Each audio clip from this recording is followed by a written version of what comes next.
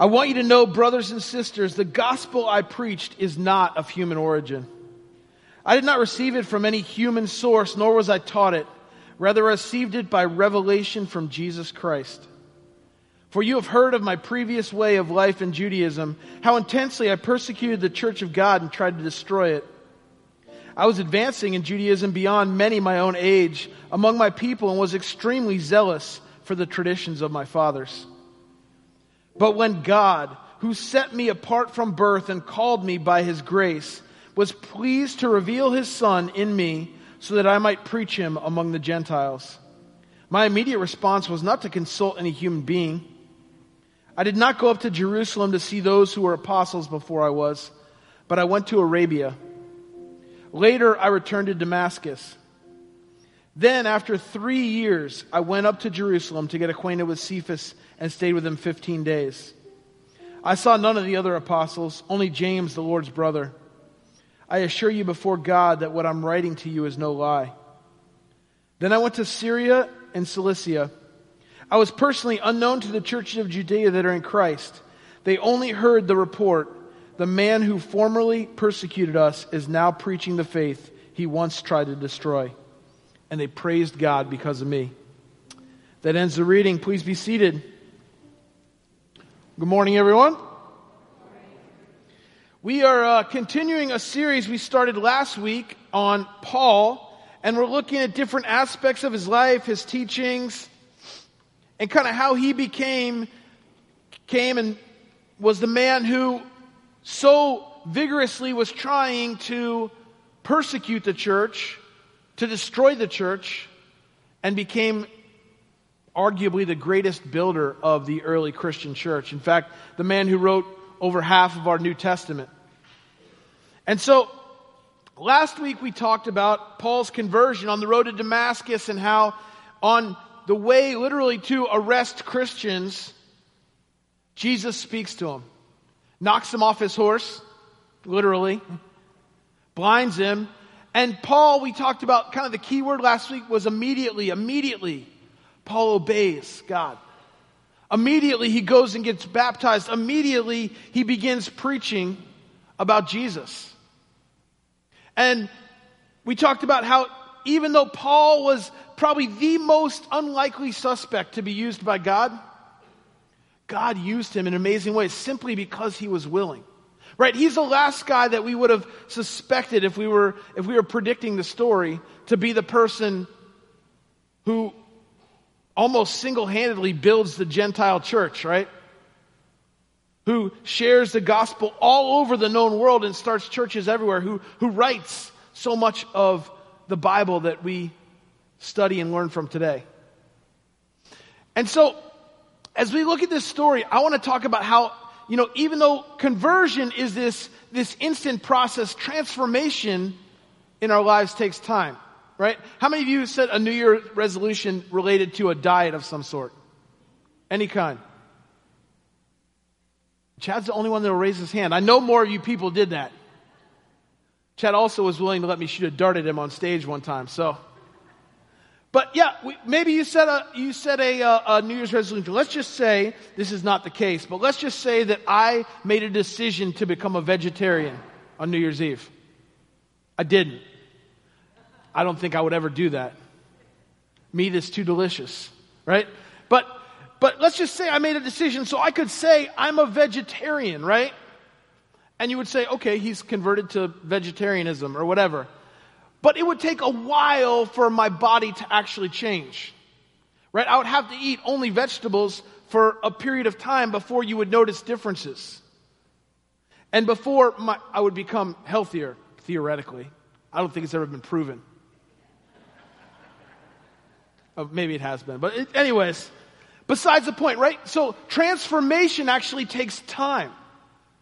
And so one of the interesting things about this passage of Scripture is here really quickly, and I'm going to read it again because I think it's so significant. And it's fascinating to me as well, right? Verse 17, I did not go up to Jerusalem to see those who were apostles before me, but I went into Arabia. Later, I returned to Damascus. Then, after 3 years, I went to Jerusalem. Now, some of you may say, what's the big deal? Well, think about who Paul was, right?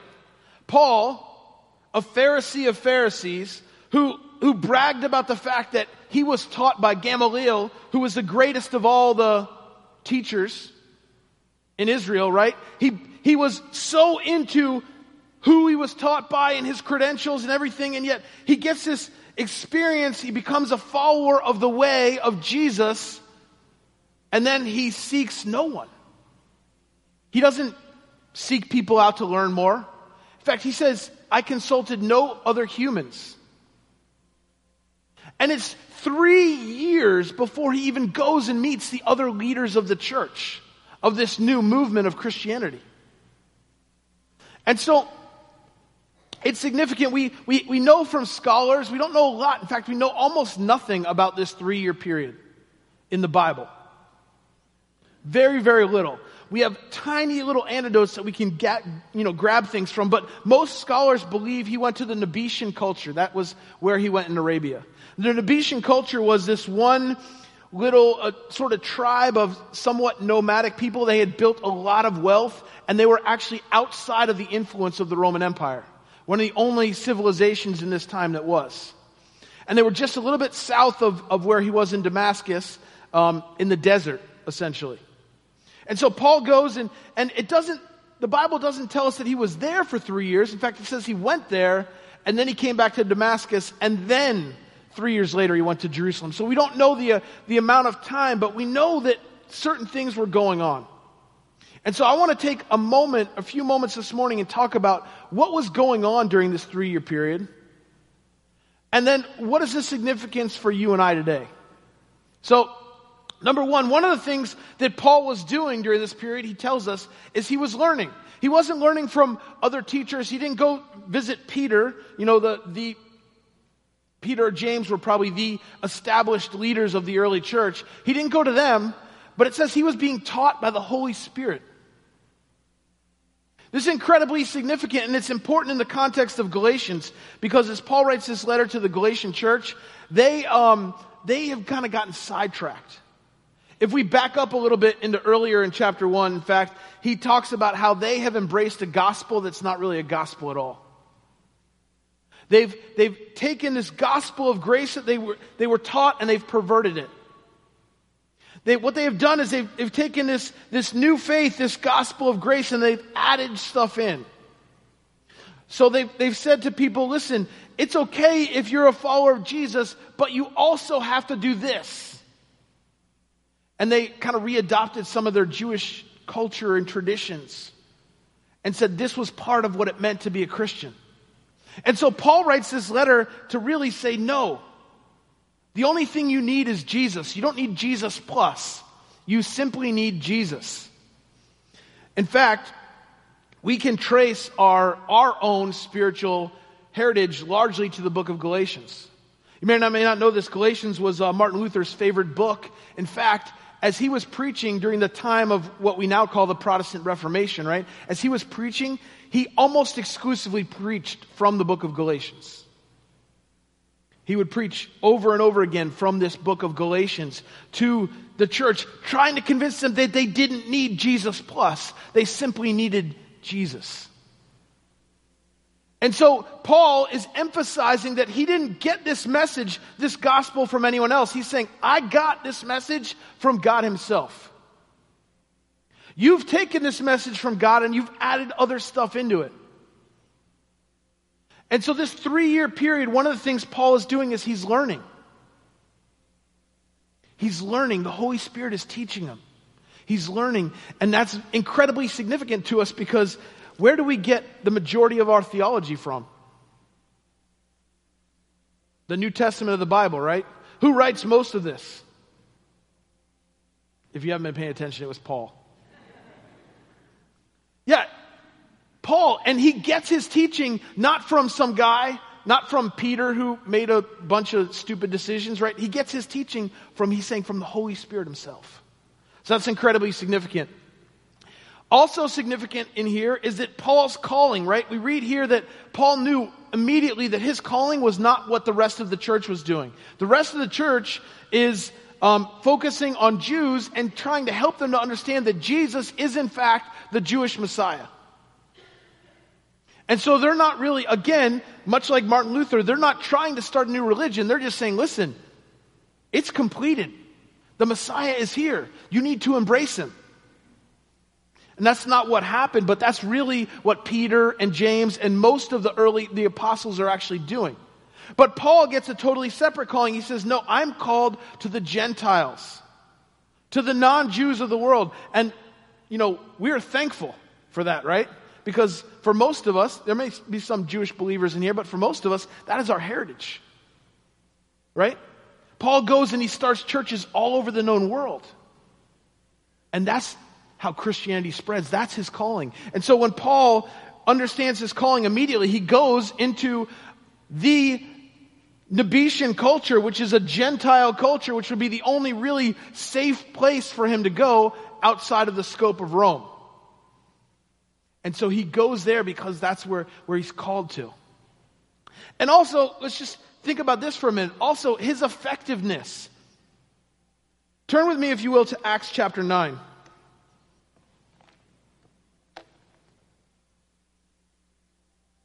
This one's not going to be on the screen, so you can either turn your Bible or just trust that I'm reading the truth.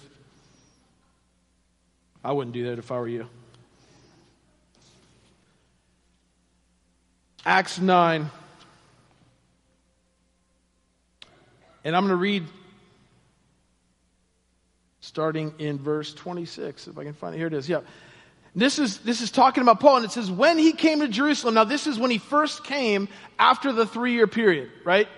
For 3 years, he's no longer persecuting the church. For 3 years, he's learning. He's fulfilling his calling. He's in Arabia. He's in Damascus. And now this is when he first comes to Jerusalem. When he came to Jerusalem, he tried to join the disciples, but they were all afraid of him, not believing that he was really a disciple. This is 3 years later, and they're still afraid. Can you imagine how ineffective it would have been if he had gone there immediately?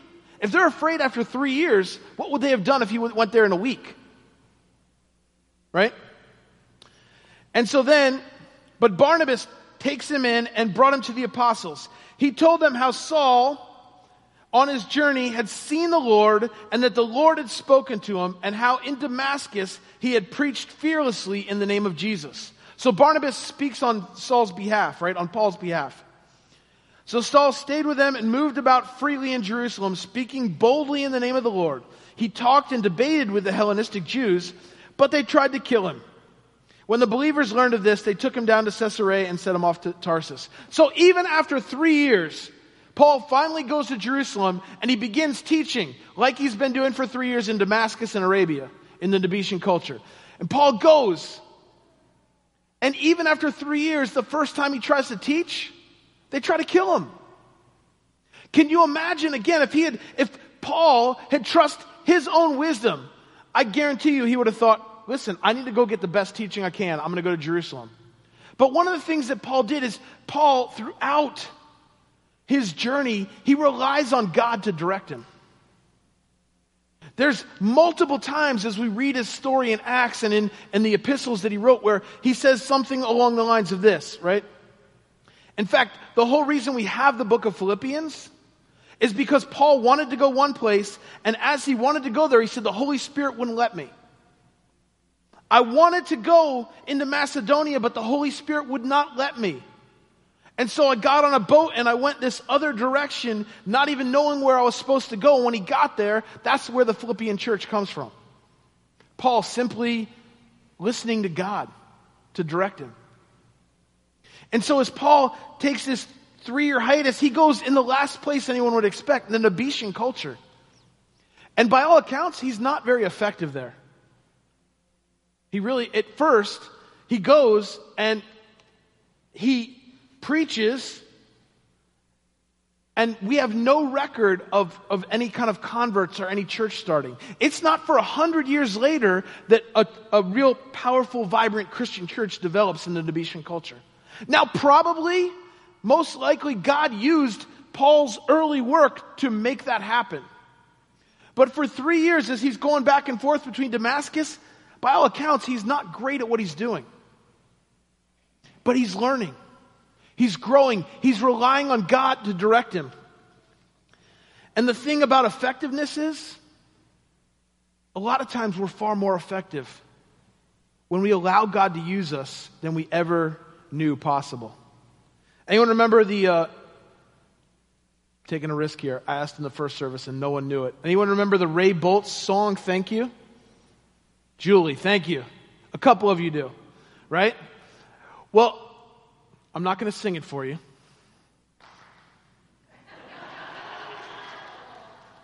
My own father. Wow. All right. But the song is about a guy and he dies and he gets to heaven. And, well, I don't think he actually dies. I think it says, dreamed I went to heaven. So, anyways, he's in heaven. And when he's in heaven, all of a sudden, one by one, people come to him. And they talk about the work he did that he never realized or imagined the impact he had on people's lives simply by obeying God and being faithful. And he never knew the impact he had had on so many different people simply by listening and obeying. There's a story in the book, Second Calling, that's like this. There's a woman by the name of Dale Burke, and she writes, years ago she attended a conference.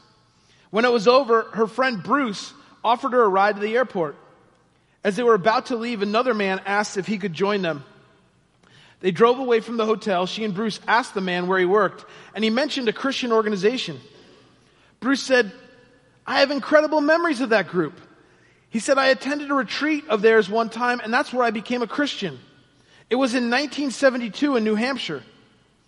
Bruce went on to explain that eventually his whole family came to Christ, and they all went into Christian work. His sister was a Wycliffe missionary, and Bruce himself became a publisher of a major Christian publishing house, which brought many significant Christian books to the public. Bruce finished the story with a flourish, saying that the retreat had had a worldwide impact when you think about it. The man was quiet. Dale and Bruce thought that maybe they were boring him. Then the stranger quietly said, I led that retreat. It was my first time as a conference leader, and I felt like a total failure.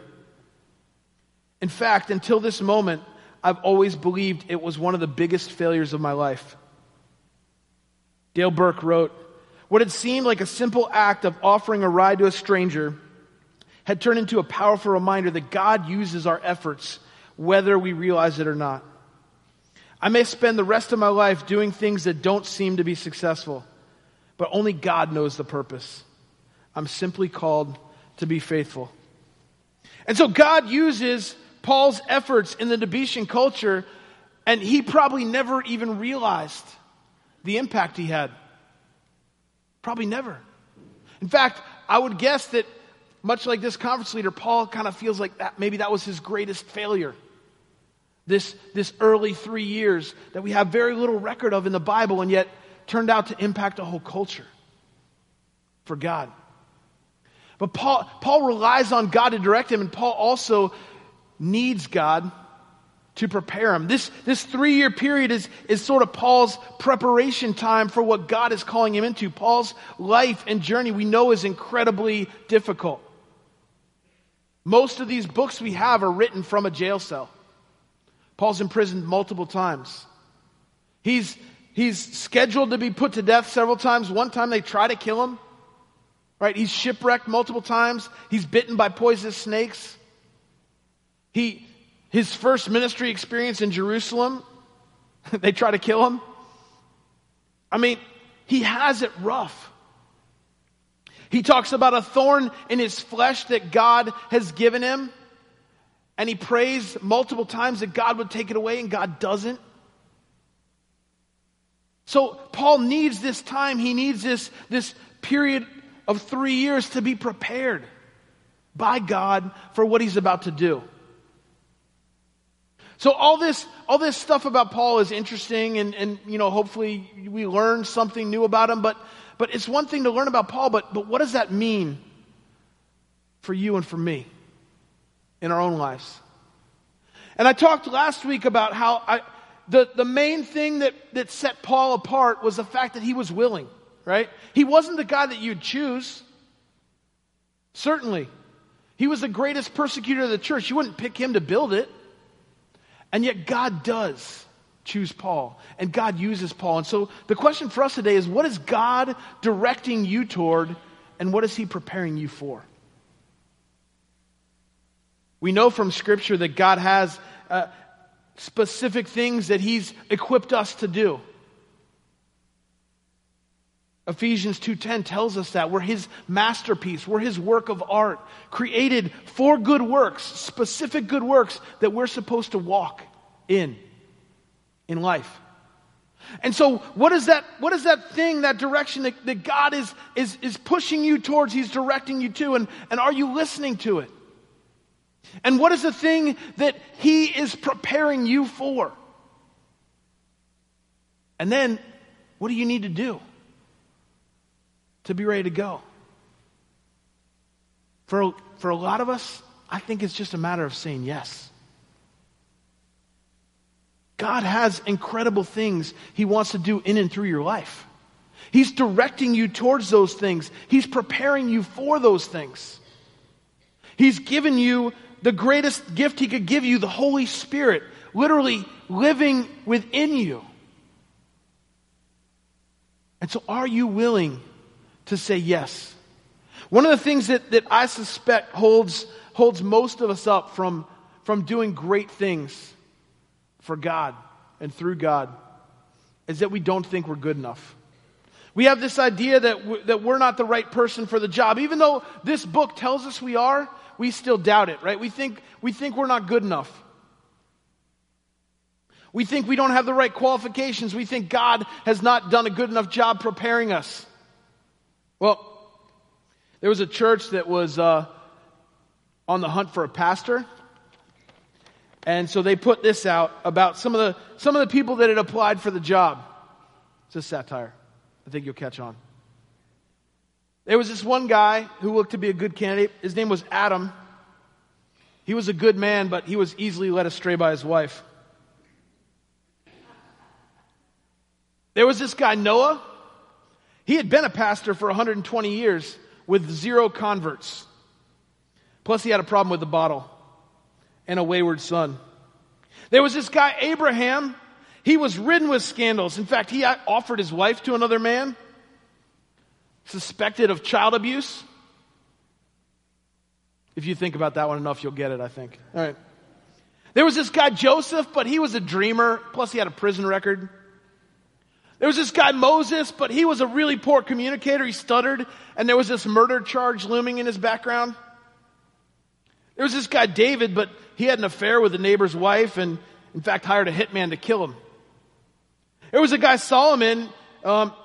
He was really smart, but he had way too many wives. I don't think they would have all fit in the parsonage. There was this guy, Elijah, but he was prone to depression and nervous breakdowns. Elisha, supposedly he lived with a single widow at his former church. Hosea looked sharp, but I don't think the congregation could handle his wife's job. Jeremiah, he was emotionally unstable and alarmist. Supposedly he buried underwear under some foreign riverbank. Isaiah, he had language problems and claimed to see angels. Jonah, he won't even preach unless God forces him to. Amos, he's backward and unpolished. He doesn't like wealthy people. John calls himself a Baptist, but he doesn't dress like a Baptist. Eats weird things. Peter has a bad temper. He curses. He's a loose cannon. Paul uses racial slurs and preaches all night long. Timothy's too young and single. This guy, Jesus, he took a church of 5,000 and dwindled it down to 120. He's no good. Now, we do have one good candidate. Judas. Solid references, good connections, knows how to handle money, has compassion for the poor. I think we're gonna hire him. And obviously, you guys get the satire here, right? But the point is, God, throughout history, has used people that weren't prepared. And yet He prepares them. He directs them. And I just wonder about what are the great things that God wants to do in and through your life if you will simply say yes. None of these people were good candidates, but they said yes to God. And He did amazing things through their life. Paul was maybe the worst possible choice for the job, and yet God used him to build His church. He wants to build His church today too, and He wants to use you. Will you say yes? Amen. Please pray with me. Heavenly Father, I thank You that we have Your word, that we can look back and realize that, man, if You can use that group of people, You can certainly use us. So Father God, I pray that we would simply have willing hearts to be used by You. Thank You, Father God, for the gifts You've given us. Thank You for the ways You direct us. Help us to listen and to say yes. Amen.